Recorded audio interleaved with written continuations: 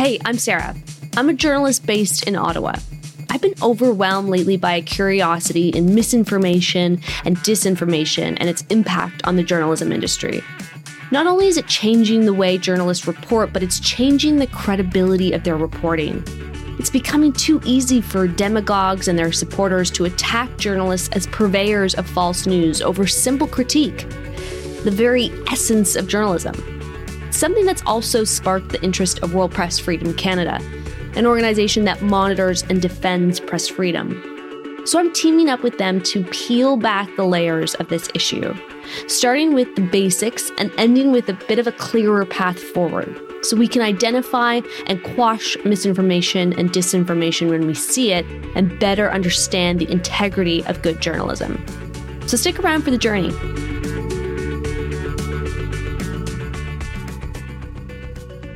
Welcome back. As we've been discussing on this podcast so far, misinformation and disinformation and their enhanced presence in our lives are creating a society where each of us is living in our own siloed reality, sometimes positive, sometimes deeply negative. And as we learned last episode, that has a major impact on how we function as a collective. When we no longer see what our neighbors see, it affects social cohesion. We begin to identify in each other our differences more often than our similarities. Now, throw in a pandemic and things get a lot more complicated. Any public health crisis requires group decision-making, respect, and the utmost trust in our leaders. That becomes challenging when confusion, anxiety, impatience, and doubt are sky high. People are inclined to think inward and lean into messages that comfort them, irrespective of accuracy. So, how have misinformation and disinformation impacted our collective response to COVID-19? Well, Chris Dornan, a former journalist, author, and professor at Carleton University, dug into this and more broadly, the threat of science disinformation. He joins us first, and then we'll speak to Mia Rabson, a journalist with the Canadian Press who's been covering the pandemic since it began, about what it was like to sift through the flood of information and separate fact from falsehoods. And Chris joins me now. Hi, Chris. Hello, Sarah. Before I get, because I want to talk about the pandemic specifically, but when you talk about science disinformation, are you also, because in this paper you say too, there's already a base level skepticism towards science, right, in human society. So add on the prevalence of misinformation, disinformation on social media, and is it just enhanced, like that it becomes very easy to spread that kind of information about science-based material because there's already maybe just some skepticism around it. Absolutely. I mean, we've long had, people have long believed that the Earth is being visited by extraterrestrials, or that the moon landing never happened, or they believe in the healing power of crystals. There's been a long-standing, not only belief in what we might call pseudoscience or anti-science, but a long-standing and perfectly legitimate, in many cases, hesitancy or skepticism about science. I mean, science is a hugely powerful social force and institution. And much of science is conducted in the interests of power and profit. It's scientific research and its industrial application are conducted by the military and by corporations. And so you can understand why there might be a natural kind of healthy skepticism towards science. But social media have, in the past, when the mass media in the late 20th century, when the mass media really were the institutions that brokered public knowledge about those types of anti-scientific views could be sequestered. They were kind of marginalized. The mainstream media, the responsible media, didn't accord them much credence. With the advent of social media, the purveyors of anti-science have been provided with a megaphone that they never had before. So let's talk about COVID-19 then and the pandemic, suddenly governments around the world are making decisions solely based on science, based on the advice of public health officers and infectious disease specialists. And given what you've just said about that existing hesitancy, it feels like it's the perfect storm, like a trust storm.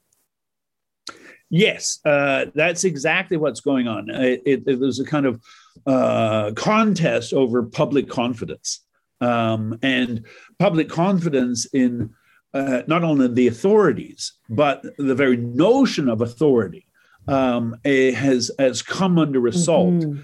And that is in many ways made possible by the proliferation of social media and digital media channels. Mm-hmm. And it's one thing when we disagree with one another in, say, the political realm. Right. I mean, politics is inherently divisive. It's just a big cauldron of disagreement. And in many ways, liberal democracy is really just one incessant ongoing argument about where a society's priorities should lie.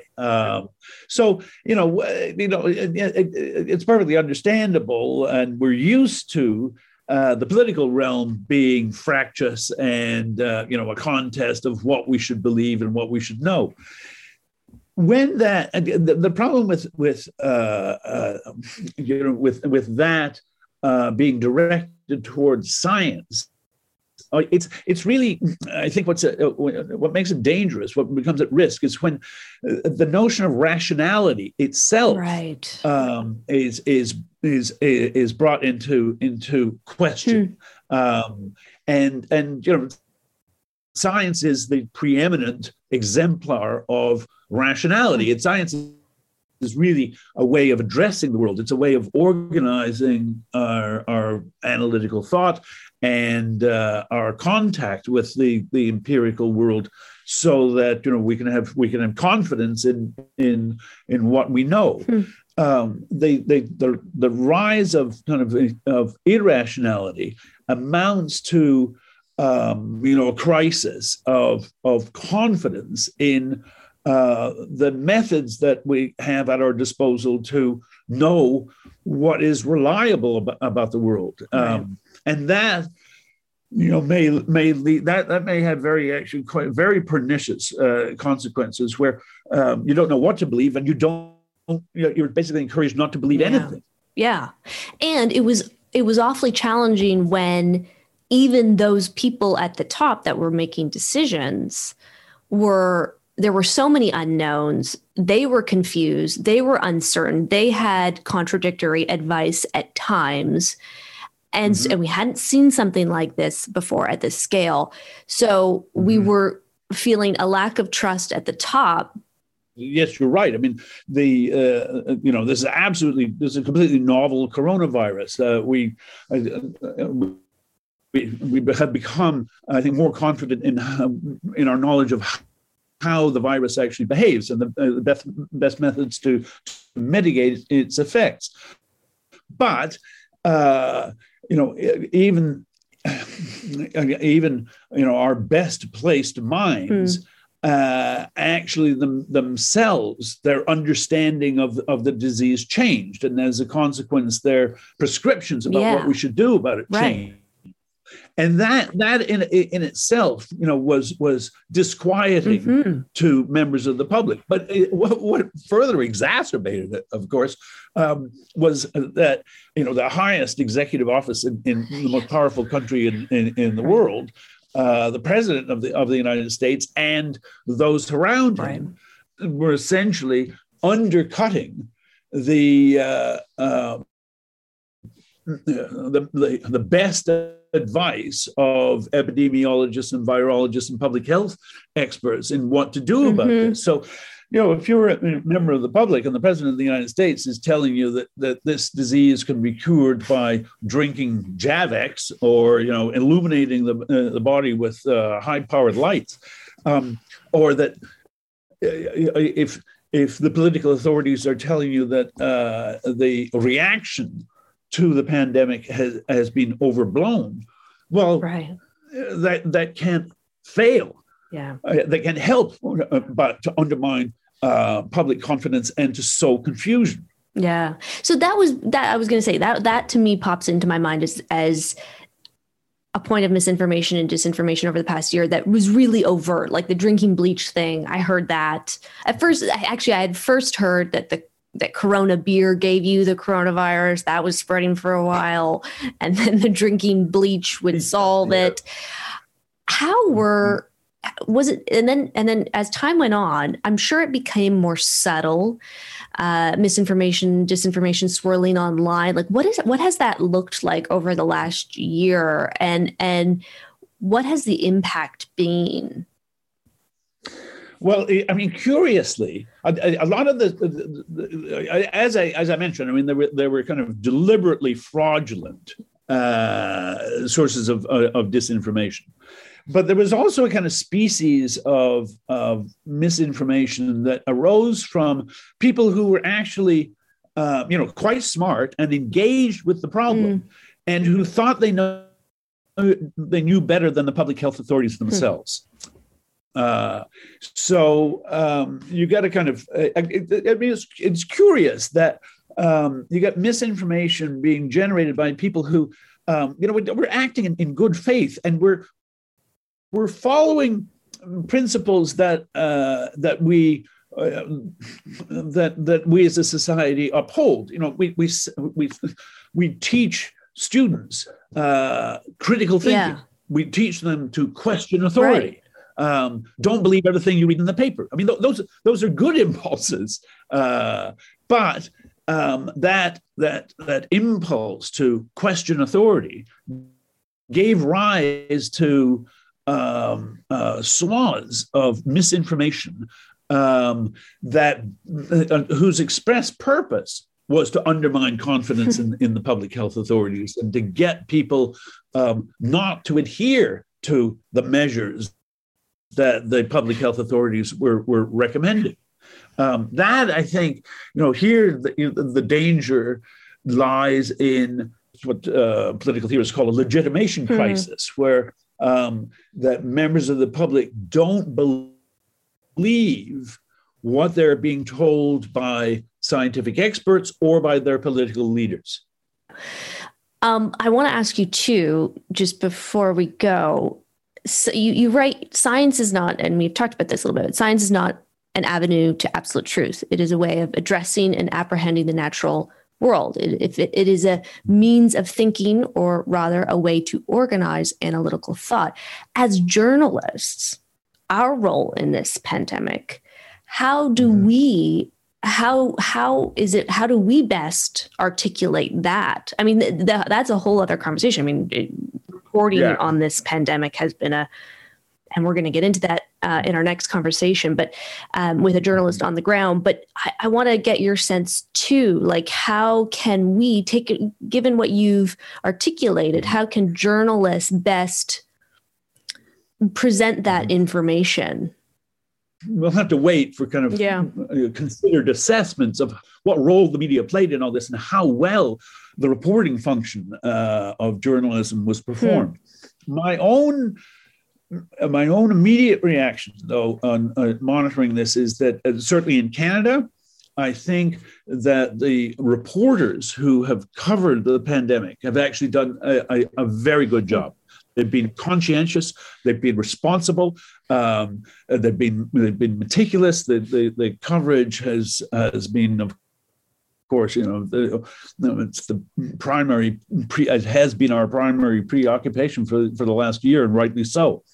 And that's I think to be applauded, especially since as we know, the traditional news media are themselves working with diminished resources. They don't have the number of employees that they used to have in the late 20th century. There was a time when we had health reporters and we had science was a beat unto itself in newsrooms like the Globe and Mail or the CBC or CTV. So I think the reporters have done a very good job. They've educated themselves on the subject, and in so doing, they've educated us, on the public on the subject. There's also, part of the labor of journalism is reporting, but part of the labor of journalism is also analysis and commentary. The type of journalistic analysis and commentary we've had on this, in some respects, has, I'm sure, been infuriating to the public health authorities, that they see the armchair critics who write columns in the National Post and elsewhere as being unhelpful. But we have to remind ourselves that that type of reflexive questioning and dispute on the part of journalistic commentators is actually essential. That's how we hold our political authorities to account, and any properly designed public education campaign rolled out by the public health authorities would have to take into account that they're not going to get unanimous agreement or applause from the commentariat in the Fourth Estate. I really appreciate your time, Chris, and thank you so much for your insights. And I would encourage everyone to go. I will remind people to go read this paper. Oh, thank you very much. Thank you for having me. It was a delight to talk to you. Take care.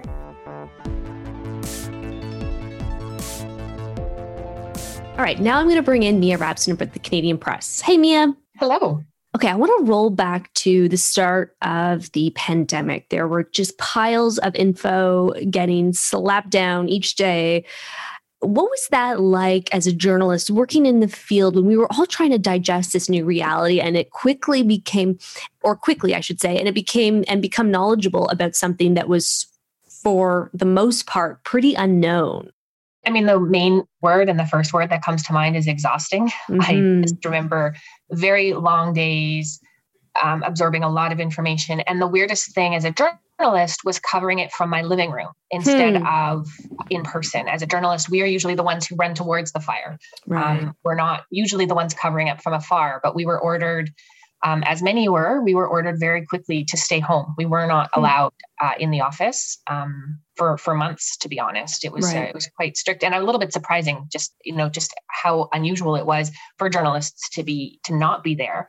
And so that part was just sort of added to all of, anybody who was dealing with this pandemic had to learn how to work from home, really, but it just added to the difficulty, I guess.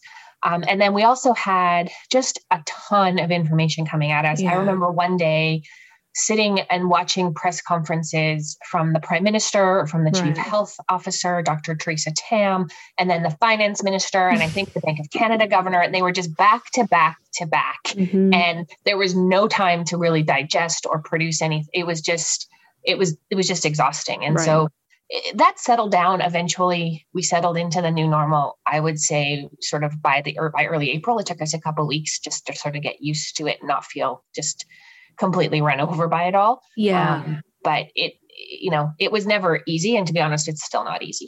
Yeah, I know, because right now, we're still learning new things every day. It's been hard to really scrutinize what they've said because it's we don't know a lot about it. And there's also a component too that I'm wondering if you have felt. Were you ever cautious to be the amount to which you were to be skeptical or critical of public health guidance in your articles, given we need people to trust the leadership at the top, in terms of restrictions and mask wearing and all that kind of stuff? Were you ever in a bit of a bind there?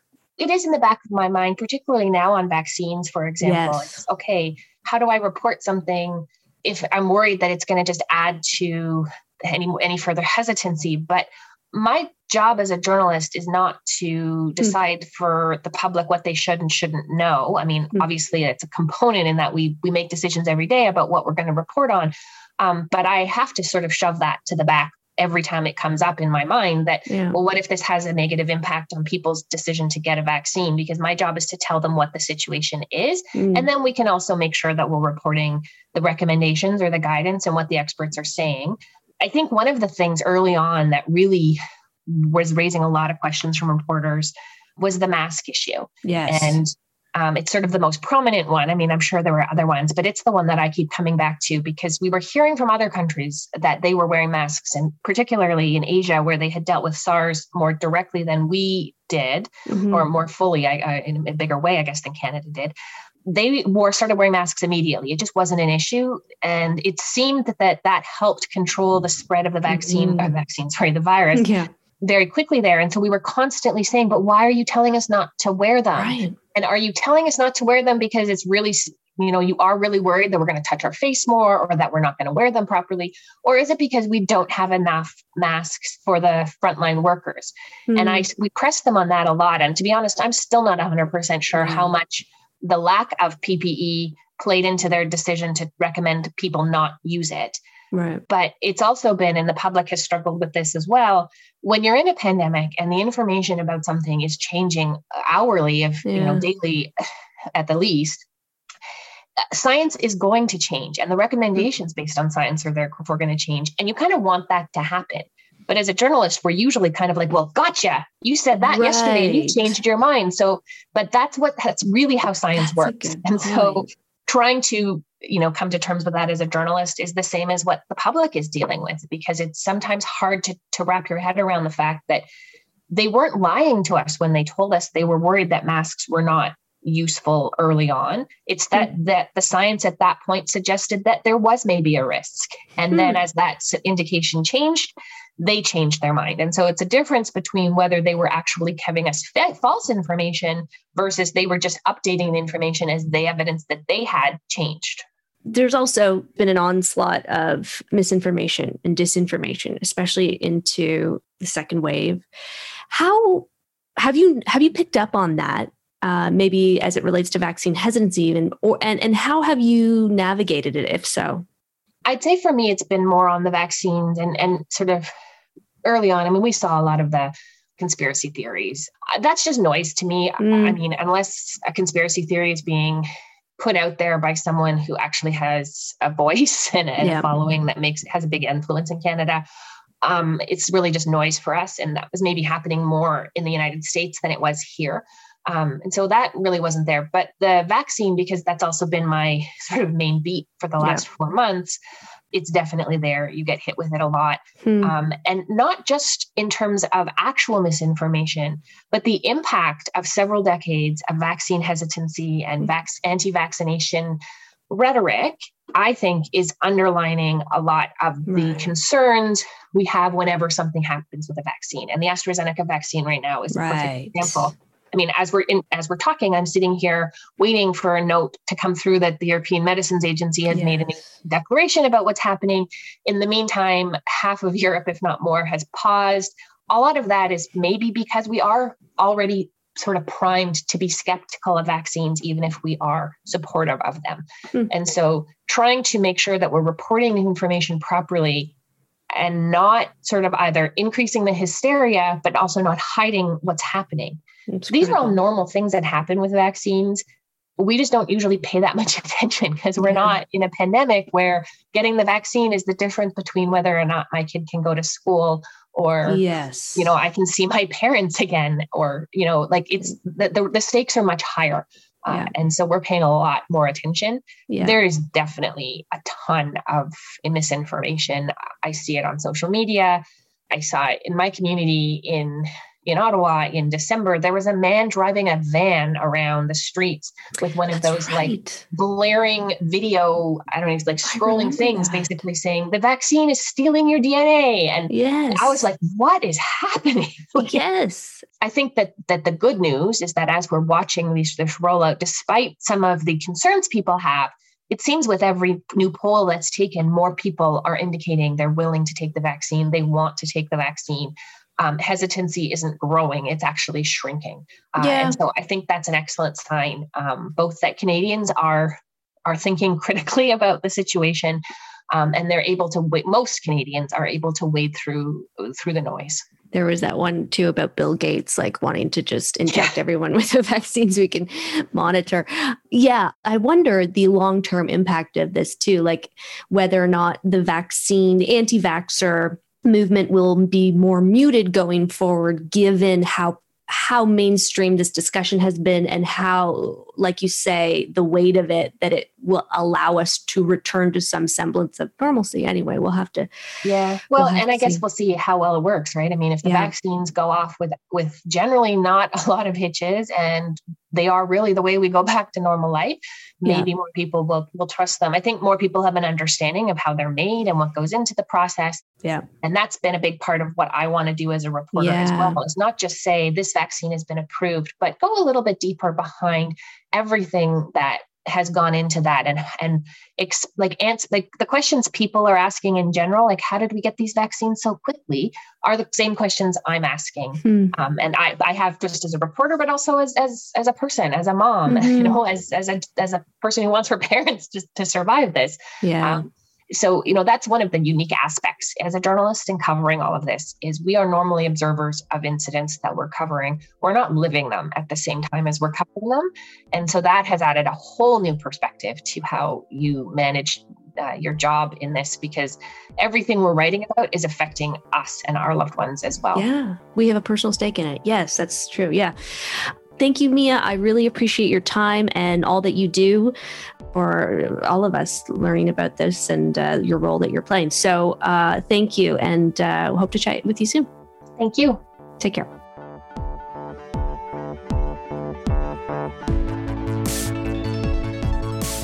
That was my conversation with Chris Dornan and Mia Rabson. Coming up next episode, we look at policing social media, or whether social media should police itself.